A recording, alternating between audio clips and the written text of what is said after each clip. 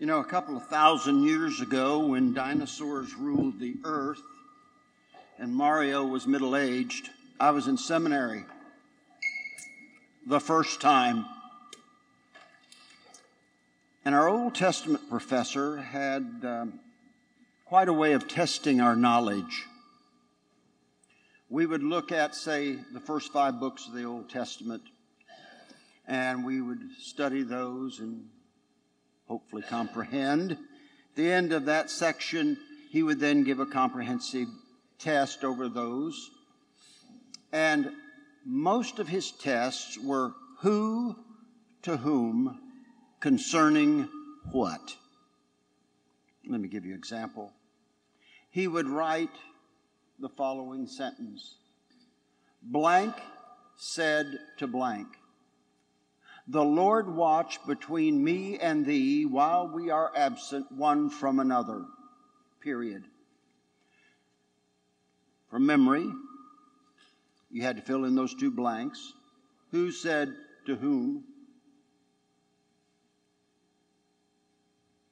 Give the book, if you could, the chapter.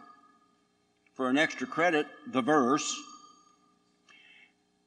And then you had to write about 3 sentences to explain what this conversation was about.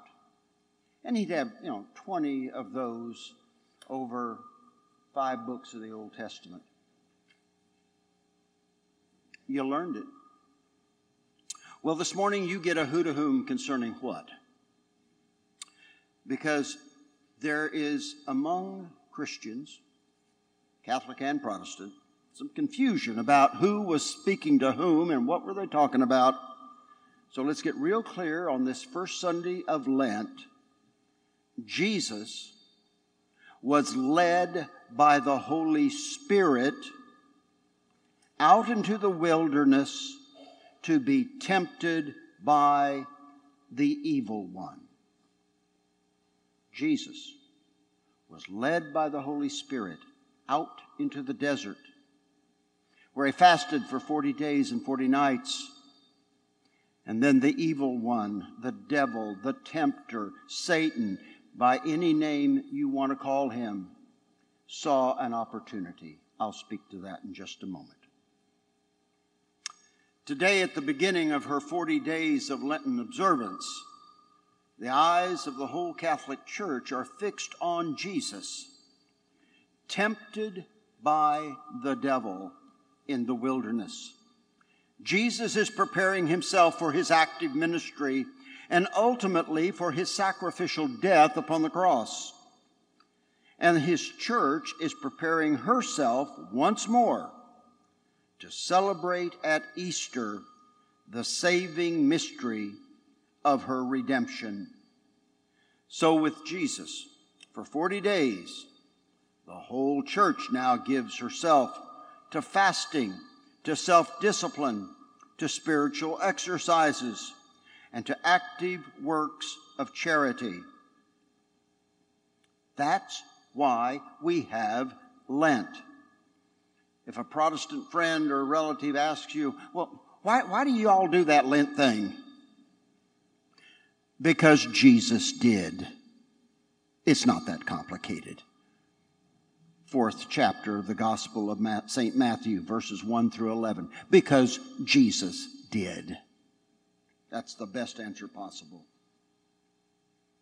In the words of St. Benedict, the church strives during these days to keep her manner of life most pure and to wash away in this holy season the negligences of other times.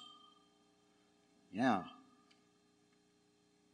There's a lot of talk on the news right now about a big revival that has started at one of the seminaries in Kentucky and now seems to be moving to other Protestant colleges and universities and seminaries and other places.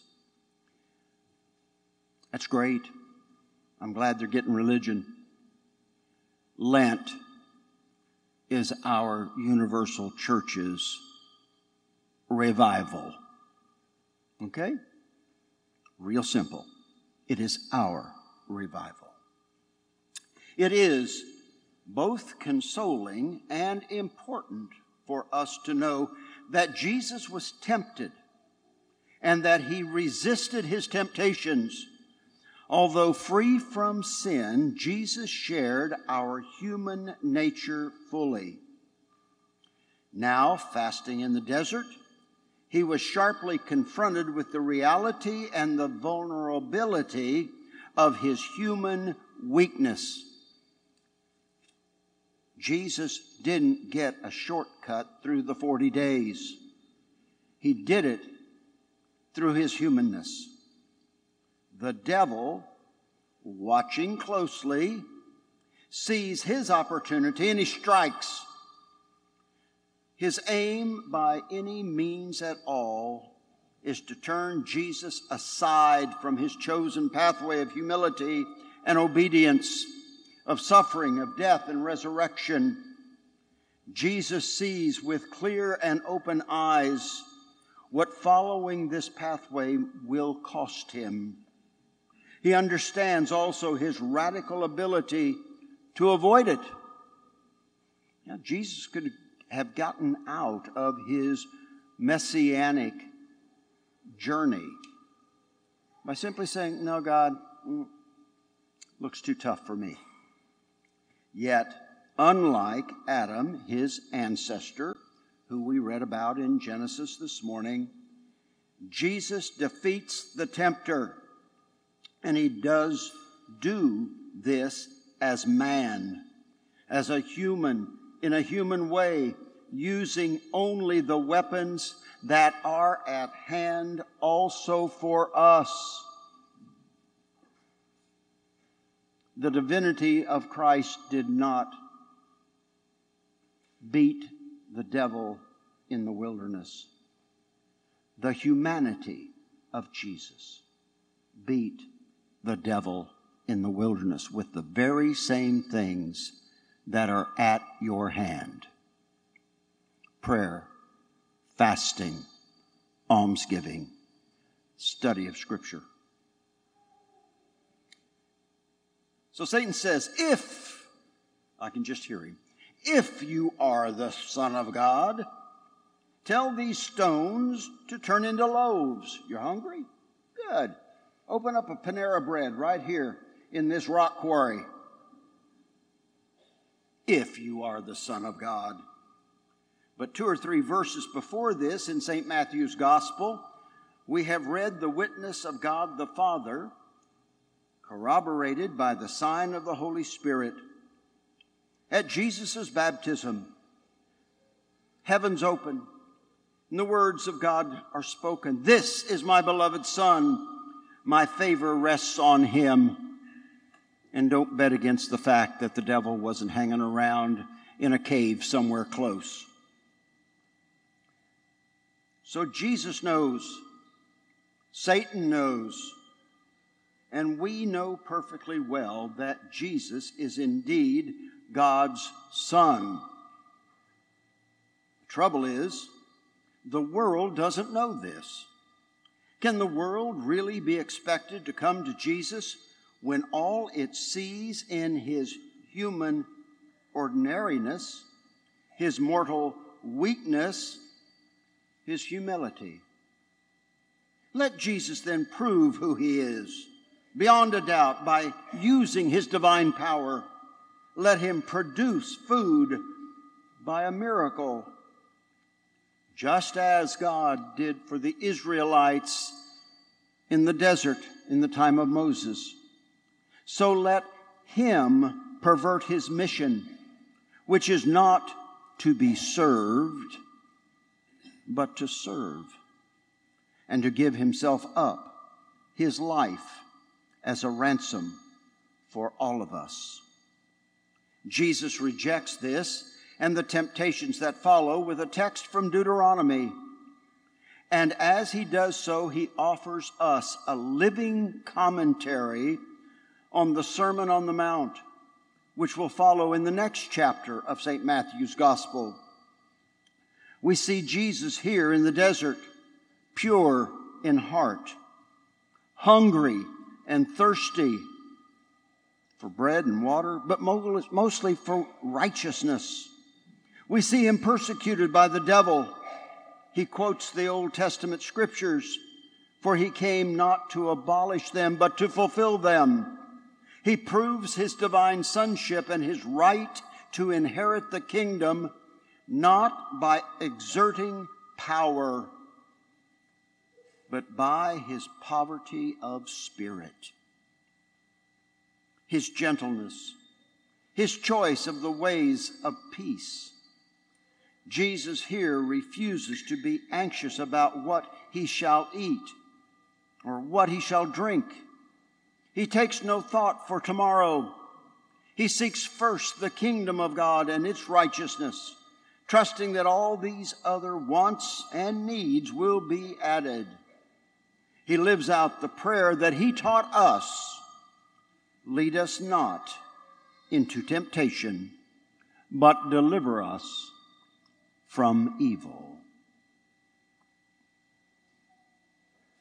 So, Satan tries it again. If you are the Son of God, says Satan, throw yourself down. Having failed to persuade Jesus to act independently of God's providence, Satan now suggests he presume upon that providence. Of course, the suggestion sounds rather plausible. Jesus is to go to the temple where God dwells and where all the pious Jews are assembled in worship. He is to trust God completely and put all of his faith in a text of Holy Scripture, which Satan is happy to quote. Never forget, Satan knows Scripture. And in his response, Jesus teaches us how we are most truly to trust in God, who is indeed always with us and who does indeed send his holy angels to watch over our every step. But the concern of the angels for us is above all spiritual. The angels, what do they want? Well, they want to bring us securely to heaven, just as the evil one wants to bring us to hell. Yeah, I said that word. We still believe in it, contrary to the culture. If you have a Catholic who tells you, well, there's no devil and there is no hell, then they're no Catholic. Because we believe in the evil one and the place that he wants to drag us to.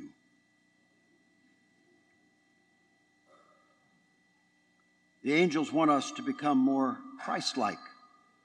They want us. They want us in the kingdom. They help us to trust in God even amidst darkness and difficulties, amid pain and distress, even when we cannot see our way forward or understand what is happening to us. When we, in the dark of the night, when we cannot sleep and the only thing we can focus on is that ceiling fan going around and around and around, we ask the same question that Job asked: why me, God?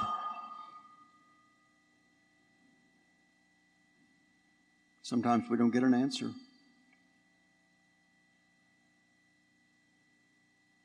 The final temptation is the most blatant. Satan says, fall at my feet and worship me. Here, Satan overplays his hand. The mask he has been wearing now slips to expose the false promises, the empty lies, the naked pride and rebellion against God, the ugly face of evil. In response, Jesus seems to lose patience. Against the fallen angel of light, he now applies, a divine fly swatter. Be off, Satan. Go away. And Satan goes for a while. He will return. He will return, though, with a final temptation or test. You know, that night in the Garden of Gethsemane, I'm jumping now from first Sunday of Lent to Maundy, Thursday. By divine permission, Satan will do his utmost against Christ. He will load him down with hatred and insults, lacerate his flesh with scourges, and pierce it with nails. He will humiliate him with thorns and hang him up for public shame, for death and final defeat. Yet Satan will be the one there who is truly defeated. Jesus will be shown finally as much stronger than the evil one. Jesus will meet his passion with patience, forgiveness, and unwavering love, love for his Father and love for each and every one of us. He will show there that our dignity, our happiness, our treasure does not lie in power or possessions or worldly pleasures or success, that it is certainly not to be attained by acts of blasphemy, the enslavement of ourselves to the devil. No, our supreme blessing is to be able to worship God, to share in the sonship of Jesus, and to pass with Jesus through death unto eternal life. Today, the church reminds us, I would suggest gravely warns us, that the devil does exist, that he is our enemy, and that he does not sleep. Sometimes he leaves us more or less alone. I kind of think that sometimes when we're not doing much for him, then he doesn't do much to us. If we're not doing much for him, the evil one kind of leaves us alone. But sometimes he ferociously assaults us. Sometimes with great subtlety, he invites us to commit minor infidelities. How many times have I been asked in the confessional, Father, do little white lies count? Yes. Well, why? Because they're practiced for the big black ones. If you get used to those saying those little ones, oh, that won't hurt. It gets us fortified for those big, ugly black ones that we eventually get to.